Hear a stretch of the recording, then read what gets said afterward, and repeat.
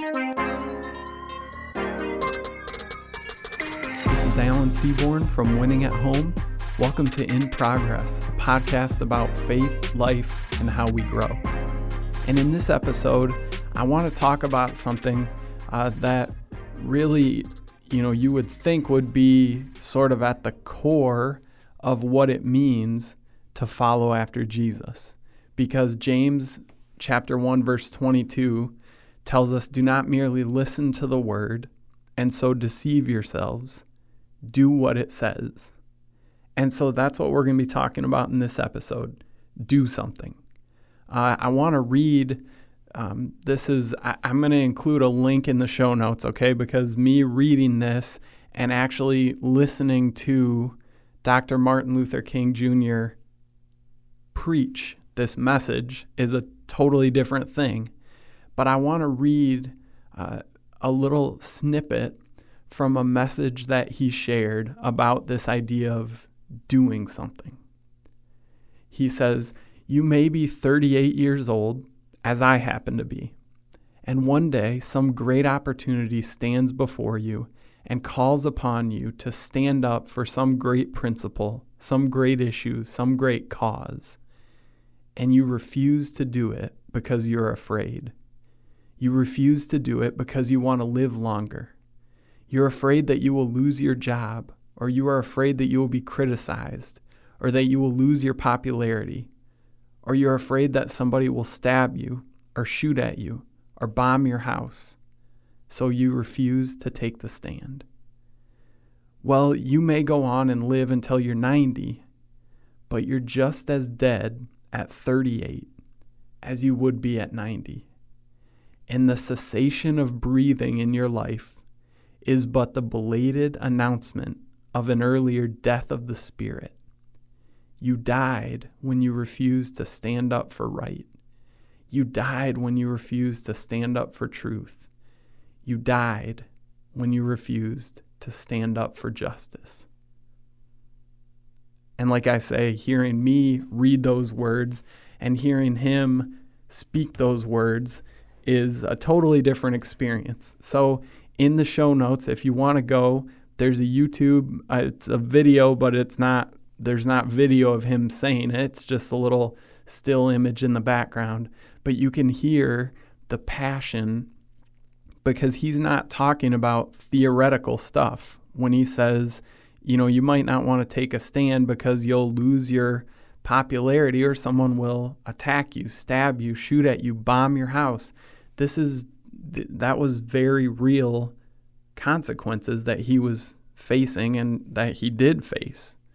And even though for us, that's not where things are, that's not the degree that we face hindrances and obstacles to us taking action on something that matters to us. We still do find obstacles and reasons and excuses and why we don't go after what really means something to us. And so what I want to do in this episode is talk a little bit about a bunch of different things. And it's not going to be a really completely extensive list. It's also not going to be something where there's going to be, let's be honest, probably enough time spent talking about any one of these individual issues. But I want to talk about a handful of different things that we can do something about. And I have a feeling that as I read through this list, there are going to be maybe one, maybe two, but probably not every single thing on this list is going to be something that you're like, man, I am passionate about that and something needs to be done about that. I need to get involved somehow. It's probably not going to be every single thing on the list, but like I say, probably one or two of these is going to really jump out at you, and you're going to have the opportunity to put into practice this idea from James. Don't merely listen to the word, but do what it says. And then this beautiful passage from Dr. King, that when we see something come up that calls for our attention and action, if we don't do it, part of us dies because we know the right thing and then we choose to come up with reasons why we can't do it. We come up with all the different reasons that we're too busy or we're too limited in what we'd be able to do anyway, and it's just going to be a drop in the bucket, yada, yada. We know the list of excuses that we come up with. And so what I want to do is go through and talk about some things that need action, that need attention, some very real issues. They're going to be both in our country and in the world, and just talk about this stuff. Now, again, just like with the link to the YouTube video, in the show notes, there are going to be a whole bunch of links where you can research some of this stuff further. Because like I said, I'm going to be touching on a bunch of different issues, but it's not going to be long enough to give a full picture of each of these things that you can get involved and you could do something about. So there are links in the show notes that can give you just kind of a handhold to find out, okay, what is more about what's going on here? And from there, you can figure out what it looks like to do something. So these aren't in any kind of an order as we go through and talk about these issues, but it's just a few things that I think we as followers of Jesus, we have an opportunity to take action. So the first thing on my list, and we talked about this in a previous episode, talked about abuse and addiction. And maybe that's your passion. So maybe you do something, or maybe you could get involved in doing something with the women and men who are victims of intimate partner violence, or kids who are victims of abuse or neglect in their homes. So maybe you're part of a domestic violence care organization, or maybe that's something that you want to get involved with. Maybe you foster or provide temporary emergency shelter for siblings so they can be kept together before they go into the foster system.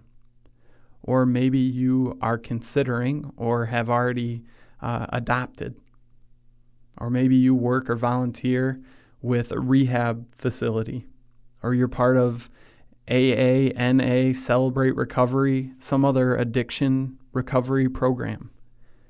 Because those things impact so many people in our communities. And even if it's hidden on the surface, even if you don't really immediately see it, this is stuff that people in your neighborhood, that people in your community, that people that probably that you work with are dealing with this stuff to one degree or another. And if you look and just say, man, I can't stand that people are dealing with abuse or neglect in their homes. I can't believe that couples are physically, sexually, emotionally abusive to each other. I can't believe that kids are in those environments and they're innocent in all this. I can't believe that. If that's getting you riled up even to think about that idea, do something. You've got opportunity. You've got organizations and ministries in your community who specifically reach out in these areas. And if that's something that you're passionate about, that's a great place for you to get involved and bring God's kingdom to life more and more and more here on earth by meeting people and ministering in the midst of the situation of abuse or addiction or neglect. Then thinking of the next thing, this is more on a worldwide scale. The people who don't have access to clean water or who are affected by malnutrition, lack of getting the appropriate vitamins and minerals and protein and all that kind of stuff that we spend so much time here in the United States thinking about how to make sure that we get into our bodies. 1 in 9 people worldwide don't have access to safe and clean drinking water. Half of the world's hospital beds are filled with people suffering from a water-related disease. I want you to let that sink in for a minute. 1 in 9 people worldwide don't have access to safe and clean drinking water. For me, as I read through and talk about some of the other things on the list, it might be kind of obvious to you that for me, this lack of access to clean water is really high on my list. This is the thing that I feel the most connected to, of saying, Alan, not saying everybody, saying, Alan, this is your thing that you have to do something about. I've spent some time in places that are underdeveloped countries, and I've talked to, this is just heartbreaking. I was in Haiti, in Port-au-Prince and the surrounding areas shortly after the earthquake there in, I think it was 2010. And I talked to people who they and their kids were getting sick because the earthquake shifted some of the groundwater, the water table, that kind of stuff. And the wells that they had previously used that gave water that was fine, especially in these places that are underdeveloped, it's not water that you or I could travel from the United States and drink and we wouldn't get sick, because there would be some bacteria in there and there would be some other things that would cause us to have, upset stomach, diarrhea, that would cause us to get sick for maybe even an extended period of time. But for people who have lived in those communities, they've adjusted in the same way that, our bodies are used to what we're around. Their bodies are used to that. But when this water table shifted, when the earthquake changed the way that the water flow, I don't understand how that works, but there started to become some significant issues with lack of access to clean drinking water. And I talked to, like I said, parents who, I talked to one mom who had lost her child to unsafe drinking water. They got sick from just drinking water out of their well, and their child died. And I think that moment for me is really what brought this from a statistic to something that I'm like, man, I need to do something about this. And so I spent some time, not just on that trip, but a couple of other trips back to Haiti, working on that. But then I also have found an organization that I really believe in, and that part of Annalise and I, my wife, are giving every month. Part of our giving goes to support providing clean drinking water to people who otherwise wouldn't have access to that, because that is kind of a no-brainer for me, that's a huge need, and it's a simple way that we can get involved and do something. And then the next thing on the list, maybe for you, your passion lies more in the area of victims of human trafficking. Worldwide, it's reported that there are probably 20 to 30 million slaves in the world. And many of these slaves are underage, they're kids.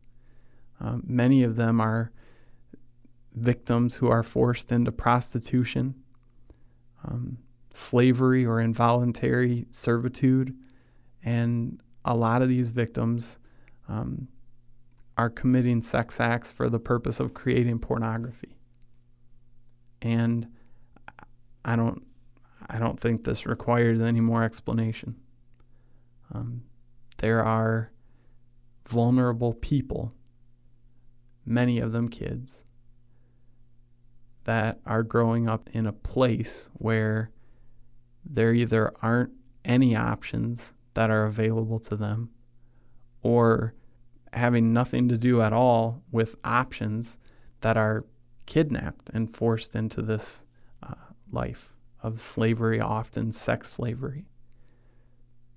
And there are organizations, there are ministries that do undercover stuff to go and try to identify victims of human trafficking and bring it to the attention, work with local law enforcement in a lot of areas, and help get these people the help that they desperately need. And that's a way that we can get involved by supporting those ministries, by learning how to identify the signs of potential human trafficking, to find the spots where that's kind of a hot spot, maybe even in your own community. And that's a way that you can get involved and do something. The next thing on my list is people being discriminated against based on race. And this, I'm thinking, this happens worldwide, but these statistics are U.S. based. So though Black and Hispanic people make up about 32% of the U.S. population, they make up 56% of all incarcerated people in 2015. And if you look at it, you find that Black and white people use drugs at similar rates, but the imprisonment rate of Black Americans for drug charges is almost 6 times that of white people. When you pause and think about that for a moment, just think about the different response that this was, a little bit before when I was able to be, paying attention to this kind of thing. But if you remember the response to the crack epidemic, the crackdown in law enforcement that happened and brought about the idea of mandatory minimum sentences, and really met this drug addiction with law enforcement compared to what we're dealing with now, the opioid epidemic, which the crack epidemic was, a lot of it was focused in the Black community. And now a lot of this opioid epidemic is focused in the white community. And you see that the response is less about throwing people in jail and more about rehab and compassion, and trying to bring about healing and trying to help people see ways that they can break the cycle of addiction. I'm not saying that that's a bad response. That's a great response.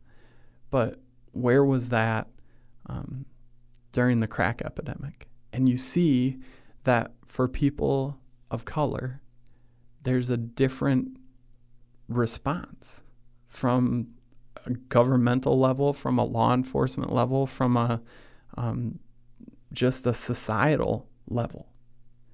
And when you look at some other things that are involved with some of the systemic racism, and if that bothers you that I'm saying this and you think I'm totally crazy or you just are upset about it, I want to let you know that I'm not making this stuff up. I've got links in the show notes to talk about this stuff.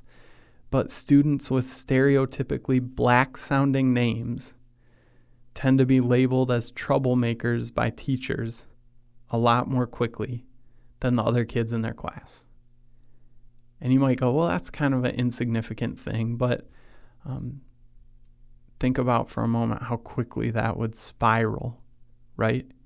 Like we talked about in the episode on Jacob and identity, what people expect of us, what people think about us, really impacts the way that we act and move into the future. Job applicants with names that were, again, stereotypically Black sounding are less likely than their white sounding counterparts to get called in for interviews. You probably have heard about that before. And then this is something that's not, it's not a statistic, it's not a study. My brother is part of a ministry in Camden, New Jersey. He's on staff at a church there, and he lives in a community that's probably a 90% black neighborhood.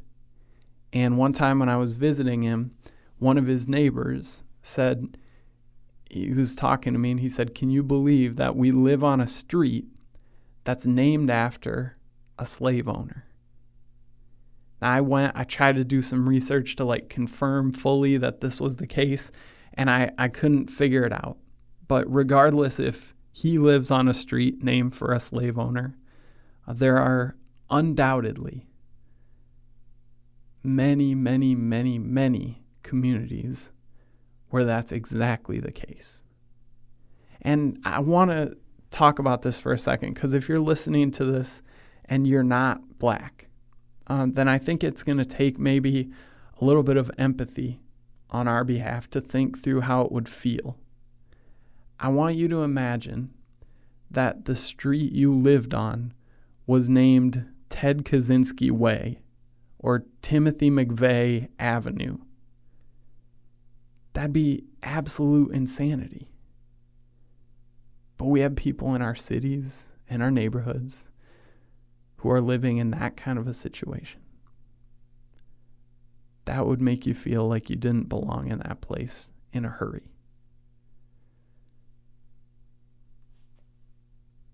If that's something that I think you can hear, that this is another one of the things on this list that matters a lot to me. If that's connecting with you, do something. The next thing on my list, orphans and vulnerable children. It's estimated that worldwide, 140 million children are orphans. Half of the deaths of children under 5 are attributed to malnutrition. That's 3 million lives lost per year. Worldwide, there are 168 million child laborers, which is around 11% of all children in the world that are working in those kind of conditions. Kids who are vulnerable, who are innocent, who didn't have a chance to make a choice for themselves, who were born into a situation where there probably were not really choices available to them, period. And there are a lot of ministries that are reaching out to kids in these kind of situations. There are a lot of organizations that are working to make the lives of kids better. If that's something that you're passionate about, you can get involved in ministries and organizations that are doing something. The final thing that I want to address here is people that are discriminated against based on gender, sexuality, sexual identity. I found this report that 1 in 3 women report that they've been sexually harassed at work. I have a feeling that is wildly underreported. I think it would be a whole lot more than 1 in 3 women. And we have this environment where, it's great. I think in some ways it's been, probably a little bit over the top, the way that some of these specific situations in the Me Too movement have been dealt with. But I think it's important that there's an opportunity for women to say, hey, we've been living in this environment where it was just sort of like, oh yeah, that's just the way that person is. When I tell people that I'm being sexually harassed, that I'm being groped, that there's these advances being made, that I continue to shut down and say, leave me alone, essentially. There's there's an environment in a lot of places where it's just, what are you going to do? That's just how guys are. You don't like it, don't spend time around guys. And we're creating this environment where women are uncomfortable, feel unsafe, feel uncared for by the people around them, and by, especially in a work environment, by the organization that's there supposedly to protect and make sure that this is a safe and secure environment. When you show up to work, you're here to work, not to be harassed, to be bothered by people like that. And then when I think about sexual identity, we know that there's higher attempted suicide rate and suicidal ideation among lesbian, gay, bisexual, transgender, queer, and questioning youth especially. And no matter what your thoughts are about how that stuff lines up with how God wants us to live, it matters that there are youth that are trying to figure out life, that are trying to figure out who they are, and they feel so unsafe or so unwanted or so unable to talk to the people around them, to reach out and to say, hey, here's what's going on in my life, and I don't know what to do. I don't know how to handle it. I don't know the next step. That's not okay, obviously. If that gets you riled up and gets you excited, do something.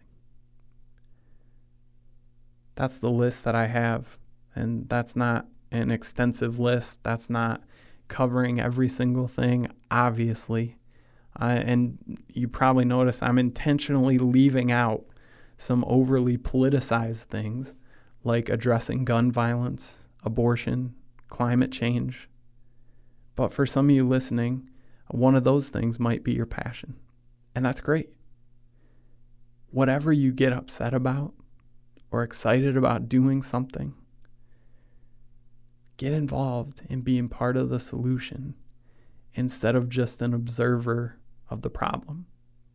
That's the sweet spot. Because there's no shortage, there's no lack of things that we could be frustrated by or that we should be upset about. Because when we look, we see that obviously this list of things I just read through, it does not look like God's kingdom coming to life here on earth, that people are living in those situations. And so what we have the opportunity to do, and what I believe God is calling us to do, remember, don't just be hearers of the word, but be doers of it. God's inviting us into what it looks like to bring his kingdom to life more and more here on earth. And I'm guessing that as you listen through this list, there's there's two things that really jump out to you. And you say, you know what? For too long, it's been easy to look the other way. For too long, it's been easy to say, well, I'm too busy. Or, well, it's such a big problem that I can't do anything to make any kind of a difference. What I would do wouldn't even be a drop in the bucket. You know what? That might be true.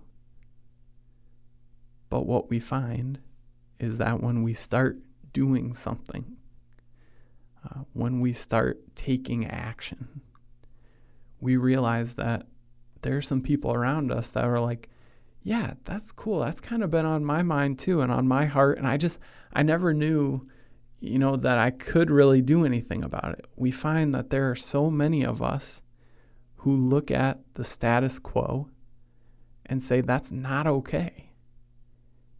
And if we start to do something about it, the people around us kind of get awakened or inspired or more aware, I guess, of the fact that doing something is an option. It sounds kind of weird to say it that way, but I really think that sometimes we just get kind of overwhelmed into paralysis. We hear about so much stuff that makes us feel discouraged or outraged or overwhelmed that we just kind of throw our hands up in the air and say, well, maybe it's just, if everything is worth caring about, maybe I just can't care about any of it. Otherwise, I'll go crazy.